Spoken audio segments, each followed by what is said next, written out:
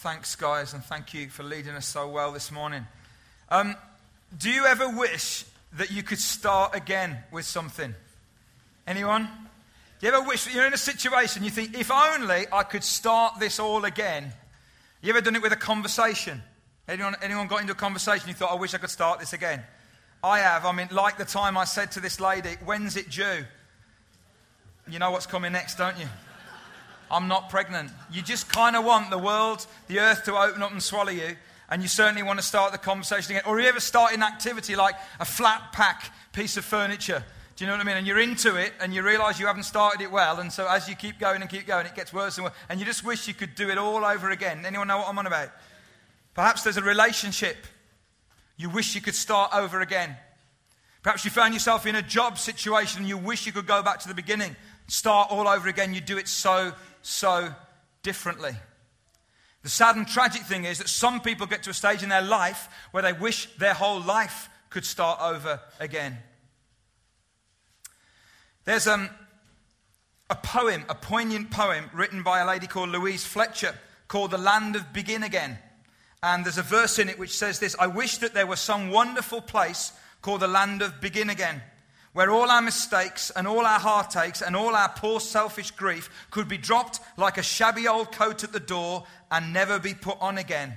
I wish there was some wonderful place called the land of begin again. Well, I've got news for you this morning. There is a place called the land of begin again. Do you know that? God is the God who revels in begin agains. He loves doing that. He loves starting over for us. And if you've got your Bible, we're in Jonah chapter 3, and we're about to read what I think is one of the most beautiful and powerful verses in the whole of the Bible. But before we read it, I'm going to recap and set it up a little bit for you, those of you that haven't been with us, or those of you that have been asleep. Okay? Let me set it up for you. Jonah chapter 1. Jonah's a prophet. The word of the Lord comes to Jonah, son of Amittai. So he hears God at this stage. And God says, Jonah, I want you're my prophet. So that's what you do. That's your ministry. I want you to go to Nineveh, and I want you to preach against it because its wickedness has come up before me. Now, Nineveh is a great city in Assyria, and it's full of evil, and it's full of darkness. And Jonah looks and says to God, nah. And turns the other direction and heads off towards Tarshish, which is in southern Spain, is a year away from where he meant to be going. But because God loves Jonah so much, he doesn't let him run away. The worst thing that God can ever do to you or me is to take his hand off us. Do you know that?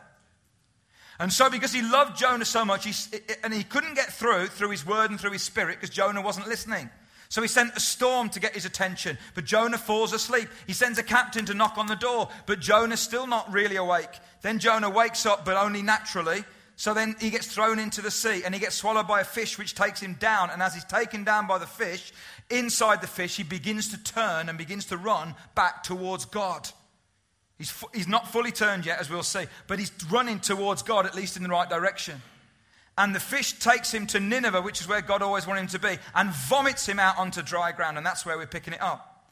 But this isn't just about a prophet called Jonah. This is about you and me.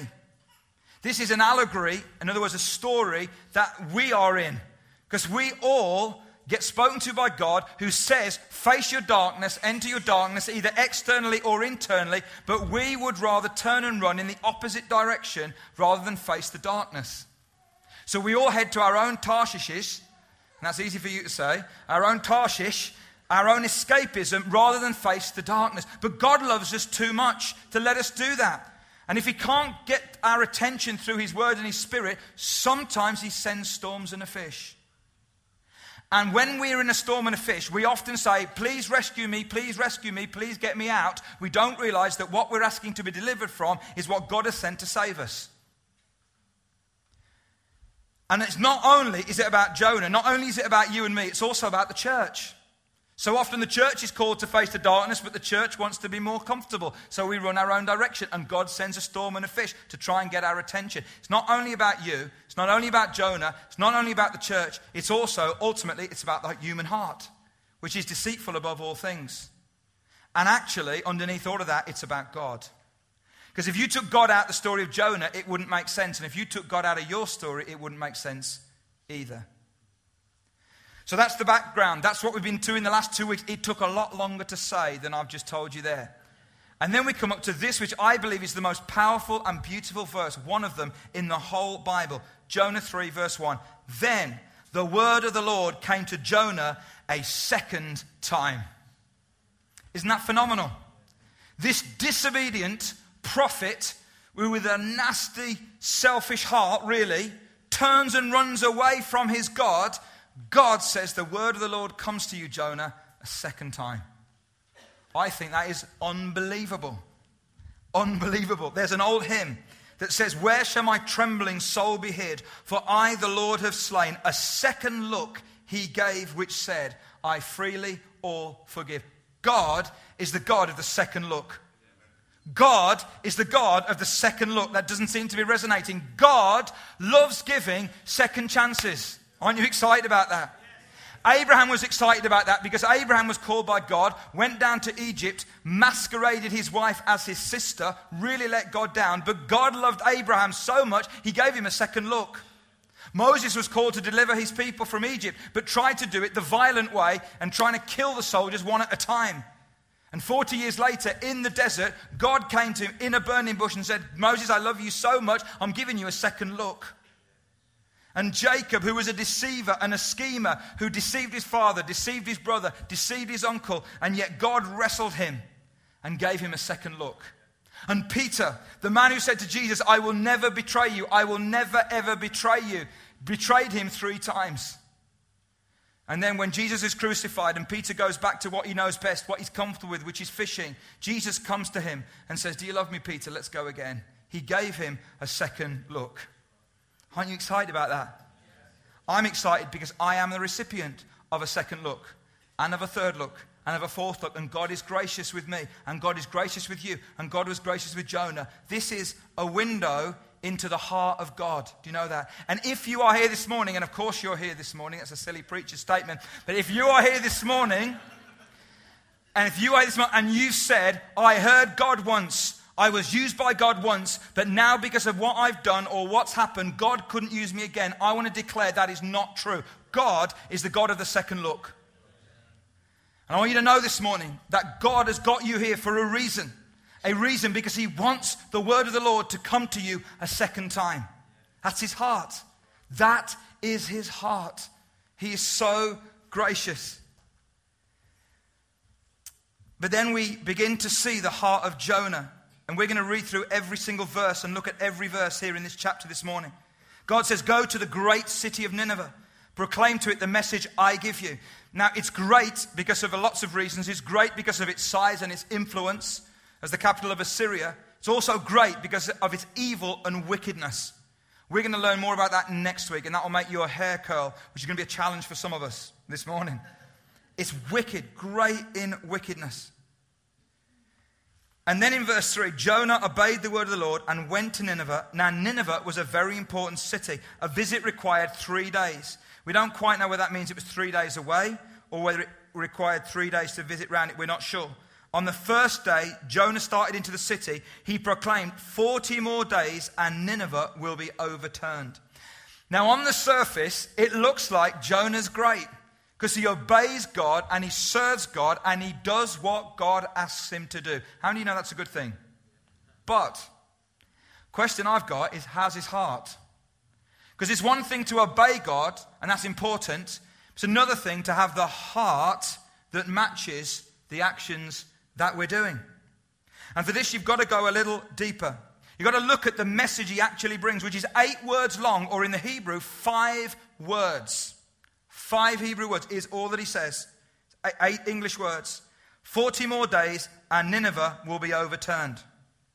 Now, if you compare that with some other prophets who also went into Nineveh at other times in the history, like Nahum. If you've never heard of Nahum, little book in the Old Testament, one of the 12 minor prophets. Jonah's one, Nahum is another. Now listen to the contrast in words between Nahum and Jonah. When Nahum goes in, anyone really love life verses? You know, that's my life verse. Anyone really want that?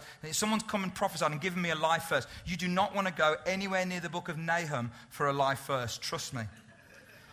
Here's a few. I am against you, declares the Lord Almighty. Not a great life verse. I will lift your skirts over your face. I will show the nations your nakedness. More, Lord. You just don't want that, do you? You don't want that for you, really. And the kingdoms your shame. Listen, I will pelt you with filth.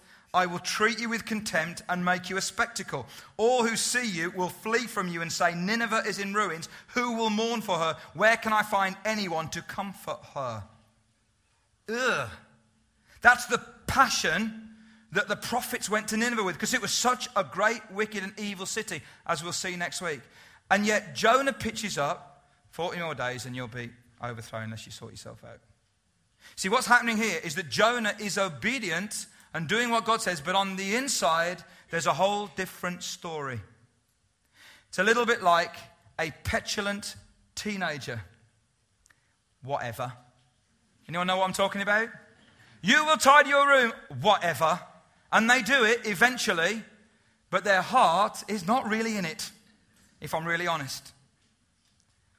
And before we just talk about petulant teenagers, it's like petulant 20s, 30s, 40s, 50s, 60s, because we're all a little bit like that, where we do what we know is right on the outside, but on the inside, that's a whole different story. A little bit like that story you know very well. I've told it many times, of the kid who's standing up on the back seat of the car. Mom turns around and says, sit down. No, sit down. And then what we all do as parents, just say the same thing but louder. Like when we're in France, the same thing, speak but louder. Sit down. He sits down. Thank you. Then he said, I'm sitting down on the outside, but on the inside, I'm standing up. And there are so many of us as Christians who on the outside are sitting down, but on the inside we're standing up. And we do the right thing, but really our heart is not in it. It's a little bit like Jonah knows the will of God, but he doesn't have the heart of God. You know, there's so many times people come and they'll say stuff to me about this and that and that, and I think, yeah, you're saying some stuff, but where's your heart? Where is your heart? You can be saying that and pulling that apart and attacking that and doing that and doing it. Where's your heart? Where's your heart? Because we can know the will of God and we can do the will of God. But as we'll find from Jonah this week and next week, and we can do it all without having the heart of God. So Jonah pitches up to this city called Nineveh and he does his whatever. And he says, 40 more days, boys, and then you'll all be destroyed unless you turn, whatever. He doesn't really believe that it will happen. Doesn't really believe that they'll turn. He's just like doing it. He's going through the motions. And then amazingly, in verse 5, look at this, it's phenomenal. The Ninevites believed God. They declared a fast, and all of them, from the greatest to the least, put on sackcloth. In other words, they all turned to God. Can you imagine that? So Nahum goes in with all this big passion and all these big statements. Jonah goes in with a petulant 8 words, and they all turn to God. That's phenomenal. They all come to God. And you see the heart of Jonah here revealed in this story. And remember that God, more than anything, is after Jonah's heart. And this morning, you and I can know the will of God, but we need the heart of God. That's a whole different challenge. And then, thirdly, we're going to move on. We see the heart of the king in verse 6. Listen to this. When the news reached the king of Nineveh, he rose from his throne, took off his royal robes, covered himself with sackcloth, and sat down in the dust. This is an extreme caricature of what repentance is really all about. How many of you have heard of the word repentance? Yeah, it's not a very popular word these days, and we don't talk about it much anywhere. It's often on those billboards that people have, and they walk through cities and repent, and we just don't like the word really. But really, repentance in its meaning, the Hebrew word shuv, S-H-U-V, means 2 things. It means turn and it means return. Repentance isn't just about turning from bad things or turning from ungodly things. It's about returning to good things, godly things. When you repent, you turn from wickedness and you return to goodness at the same time. Repentance really is about surrender and liberation all at the same time. It's about stop doing some stuff and start doing some stuff together. It's about turning and returning. And there's a window here with this king into what real repentance is about. Number 1, he gets off his throne. You notice that? It says he rises. He gets off his throne. Why? Because repentance begins when we realize that we are not meant to be on the throne. God is. And so he gets off his throne in an acknowledgement that there is only one that should be seated on the throne, and it ain't me, and it ain't you. It's God. And so he gets off his throne. We use the phrase, he gets off his high horse. He gets off his throne, and then he takes off all of his outer garments. All of those kingly robes that are his identity and his security and his validity and his authenticates him. This is who he is. But he realizes that before God, they're nothing, and so he takes them all off. And then he puts on sackcloth and ashes, which symbolize mourning and regret and real, genuine repentance. And I want to suggest to you this morning that there is something within all of us that A, doesn't want to get off the throne, B, doesn't want to take off the outer clothes because they're our identity, and C, certainly doesn't want to sit in sackcloth and ashes. Because actually what we would rather do is what Adam and Eve did in the garden. Do you remember that? You weren't there, but you remember the story. That actually what they would rather do is hide and cover up than open up. And see, that's what sin does. And repentance is when we stop hiding, stop covering up, get rid of the fig leaves, and are real before God. And that's what the king does. He gets off his throne, takes off all the kingly garments, puts on the sackcloth and ashes. He turns and he returns at the same time.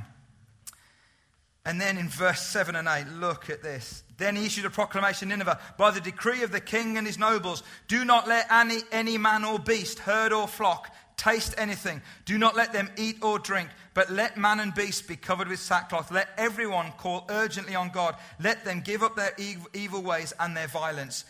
Everybody, everything in the city repents, even the animals. Now, I don't think that means that there's dogs walking around saying, do you know, when I was a puppy, I was into drugs and drink and all this, but then I met God and now singing Amazing Grace. Do you know what I mean?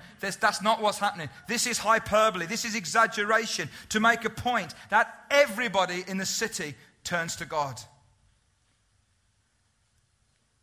Now, there's a few questions I've got for you out of this.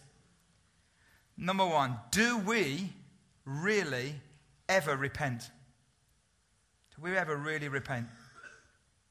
There's been a few times in my life where I've been in situations where I've done stuff and been in situations where my spiritual future comes down to the point of whether I really repent or not. And really repent means I take full responsibility. I don't blame anybody or anything, even if there are things that I could blame. I take full responsibility. I don't hide or protect or cover up, but I let God be God. I get off the throne. And in that act of that, and in that situation of that, not only do you turn away from sin, but you return to God. And there is nothing more liberating than really, really repenting. Repenting is more than being sorry. Repenting is much, much deeper than that. So do we ever really ever repent? And secondly, do we still believe in revival? Anyone? Do we still believe in an awakening where communities, groups, individuals, kings, peasants, do you know what I mean? Where a whole group of people could turn to God. Do we still believe that? We used to believe that. And in my mind, I fully understand that how God worked in the past is not necessarily how he's going to work now. How God works in Africa and India and South America is not necessarily how he's going to work here now. Doesn't mean he's not God. It just means that he works in a different ways. But in acknowledging all of that, have we lost the expectancy that God is a God who can move in revival, awakening power? Because there's something in this story about how God uses an angry, disobedient prophet who knows the will of God but doesn't have the heart of God, and he uses him to turn a city around to him. That's phenomenal, isn't it? So if he can do that with Jonah, imagine what he could do with a bunch of people whose hearts are in tune with God, who aren't angry, who aren't disobedient, who do have the heart of God as well as knowing the will of God. Imagine what God could do. Wouldn't that be phenomenal? Let me read some things to you about what revival is about. These are words written by different people in different generations. Guy said this: revival is nothing more or less than a new obedience to God. Revival is an invasion from heaven that brings a conscious awareness of God. A true revival means nothing less than a revolution, casting out the spirit of worldliness, making God's love triumph in the heart. A revival means days of heaven on earth. How many of you want that? Some days of heaven on earth. Do you know, there isn't any formula, in my opinion. But there's a lot about the heart that's involved in this. There's a lot about a heart of an individual and the heart of a community of people that want to deal with their own stuff, that want to really repent, that want to wake up, and that have the heart and the passion to cry out for their nation and for their community. And then we're going to come in the last section to back to God again. So we started with the heart of God, the God of the second look. We looked at the heart of Jonah, the petulant teenager. Then we looked at the heart of the king that gets off his throne and really repents. But now we're going to come back to the heart of God again. And we're facing a theological dilemma. Okay? Some of you will have totally gone to sleep, even those two words that I put together. Theological and dilemma. Literally, you went to sleep. Some of you will have woken up. Here is the dilemma. The problem is in verse 9. The king says, "Who knows? God may yet relent and with compassion turn from his fierce anger so that we will not perish." Who knows? God may yet relent and turn from his anger. When you translate that from the original, people have different versions of that. Some of you may have the word repent. Some people translated that word to repent. Some people translate it like this: God will repent from the evil he is about to do. How do you know that gives us a little bit of a problem, doesn't it? Whoa, hang on a minute. God can repent like me? Then other scholars will say, no, it doesn't really mean that. It means relent. It means turning from what he was about to do. Oh, okay, that's all right. But then I've got another problem. Does that mean God can change his mind?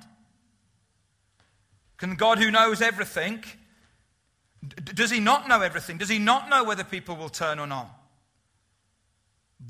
Is there some things that are closed to that somehow God doesn't know that, so God may change? So Genesis chapter 6 verse 6, after the flood and God destroys the earth with the flood, the Bible says the Lord was grieved that he had made man on the earth and his heart was filled with pain. That word grieved is translated in some Bibles, regret. Sorry.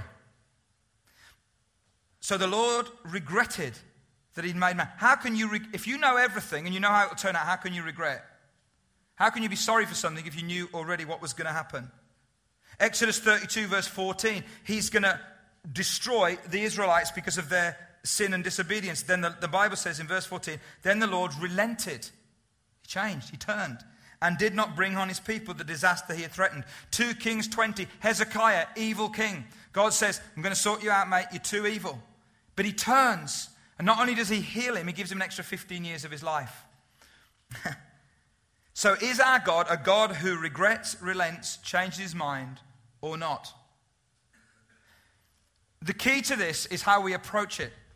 See, often when we approach theological dilemmas, I'm going to be doing some stuff in May about heaven and hell. Some of you will know that there's a lot of controversy around the Christian world right now about a book that's been written, which I've read this week.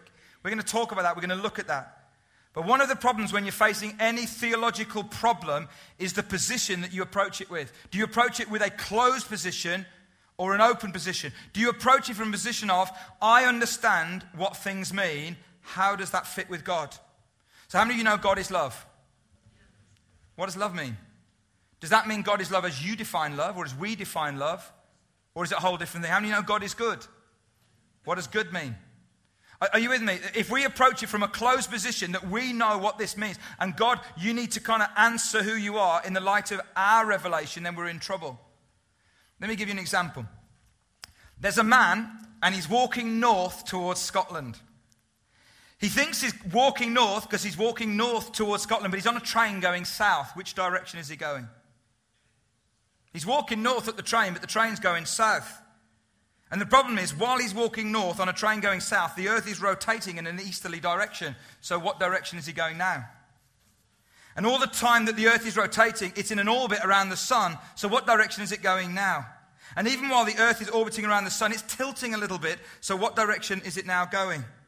And the sun is the supposed center of the universe, but we're a part of a galaxy that are moving in vast regions of the infinite. So what direction is he going? Answers on a postcard. What direction is he going? Who knows? We don't know, do we? Because it's too complex for us to understand. It's outside of our frame. It's outside of our understanding. So does God change his mind? Can God feel regret? I don't know. It is beyond me. It is beyond me. But there is a key in these words that the king says. Who knows?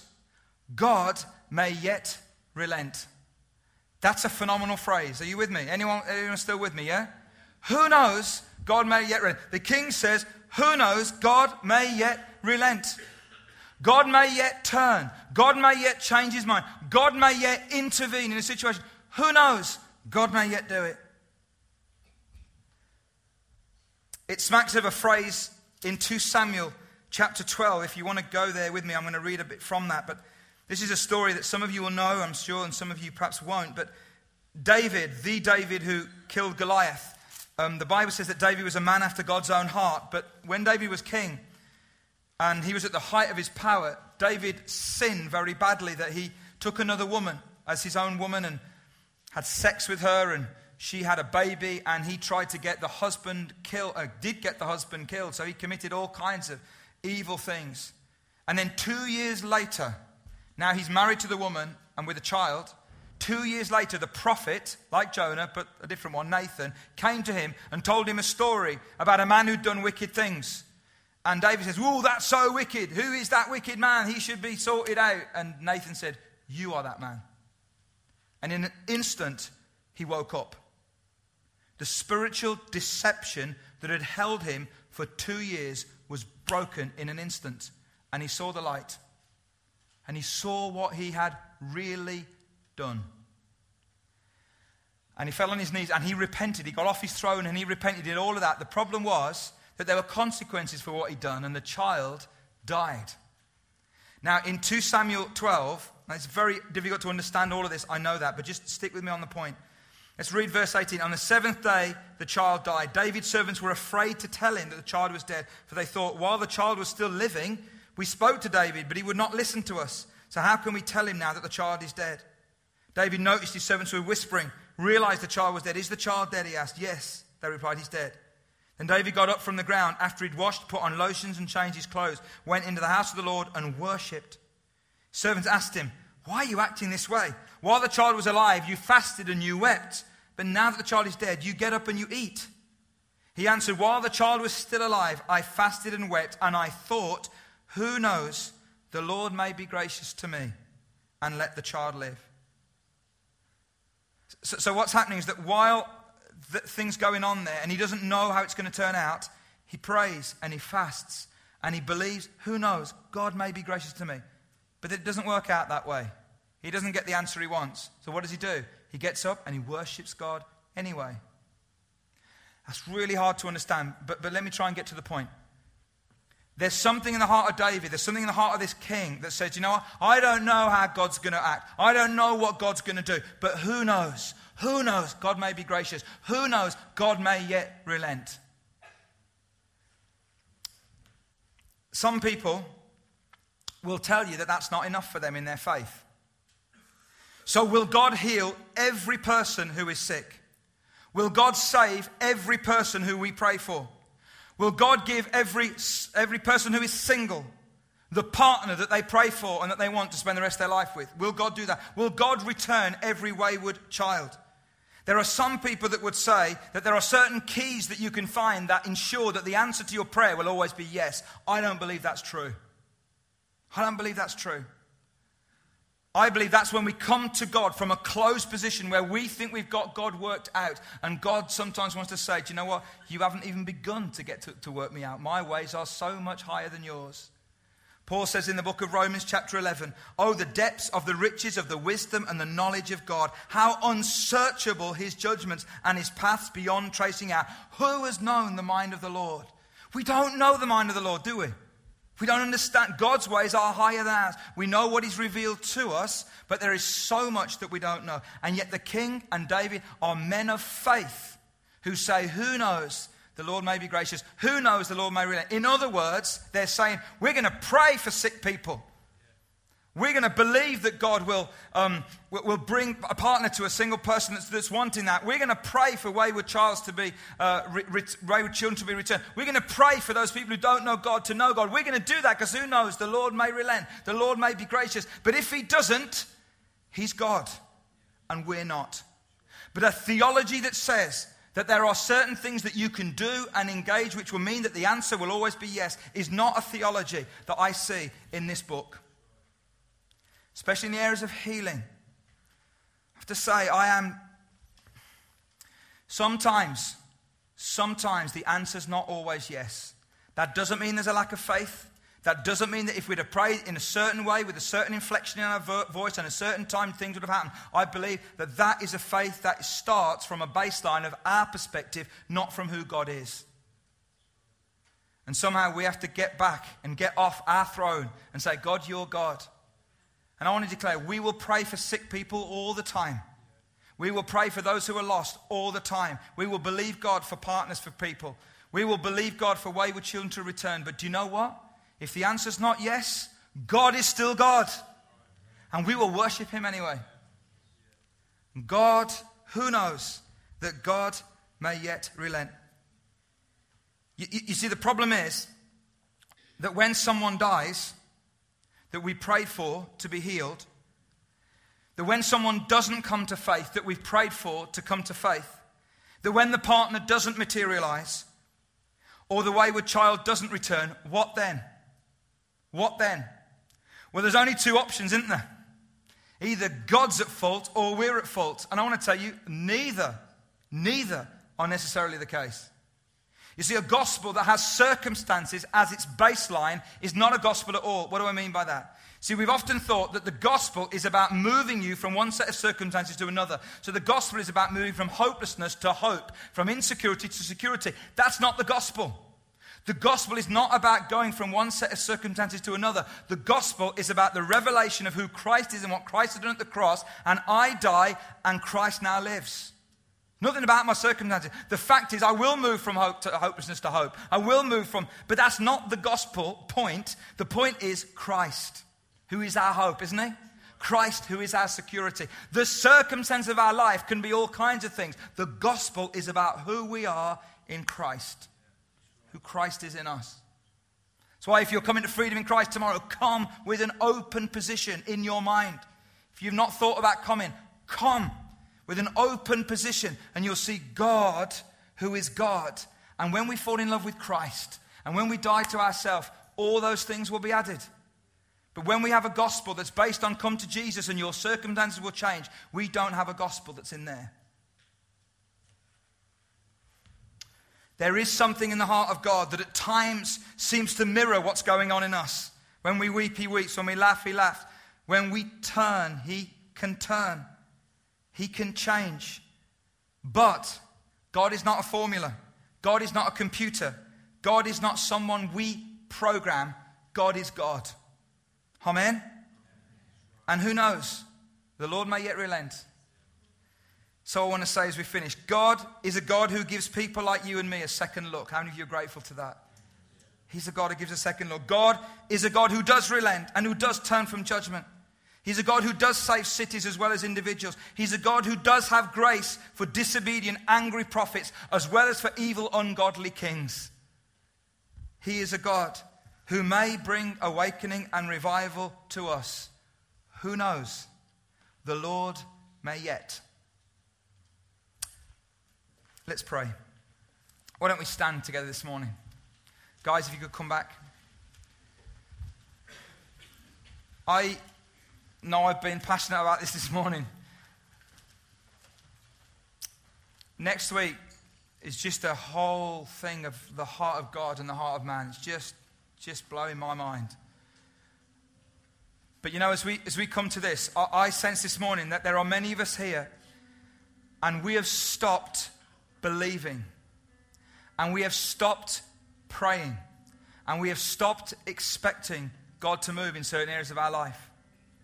And you may think that what I've said this morning re-emphasizes that. I don't believe it does. I believe it liberates it, actually. Because that position of faith saying, who knows, the Lord may be gracious, who knows, the Lord may yet, actually should free us to pray, should free us to believe, should free us to expect. If the answer isn't the yes we want it to do, then God's God. He's got that sorted. We've got to let that go. But it may be this morning that there are some of you, and you stopped praying for someone who's sick, and you stopped expecting someone to come to faith, and you've been praying for them for ages. There's things in your life that you've stopped believing will ever change. There's things in others' lives that you've stopped believing will ever change. Things in your family, things in your workplace, things even in our community or in our nation. And you've come to a point where you've stopped. You've gone to sleep in that area. And I believe that God is calling you to wake up today. And what we're going to do is we're going to sing this song again that we sung. And in a few moments, we're going to move it outward. And we're going to pray for our world this morning as we finish today. But before we do that, I want to give you an opportunity. There were many people at the 9 o'clock that responded in this way. And you know that you have stopped believing. You've stopped expecting. You've just gone to sleep in an area of your life. And I want you to say to God, God, I want to wake up to that. I want to pray again. I want to believe again. Who knows? God may yet. God may yet. Then I want you to come and stand at the front. Because I want you to know that you've made a decision and that you've acted. You see, the interesting thing is that God says when he saw what they did, when he saw what they did, he relented. Not what they said, what they did. When he saw what they did, he relented. And so this morning, as we sing this song, I want to invite you. Any of you that want to, and you say, yeah, I've stopped praying, I've stopped believing, I've stopped expecting some area of my life, either for me or for others. Come and stand as a way of responding to God. I'm going to pray for you, and then we're going to move on. Father, we thank you for your amazing word. Lord, not my words aren't that great, but your word is phenomenal.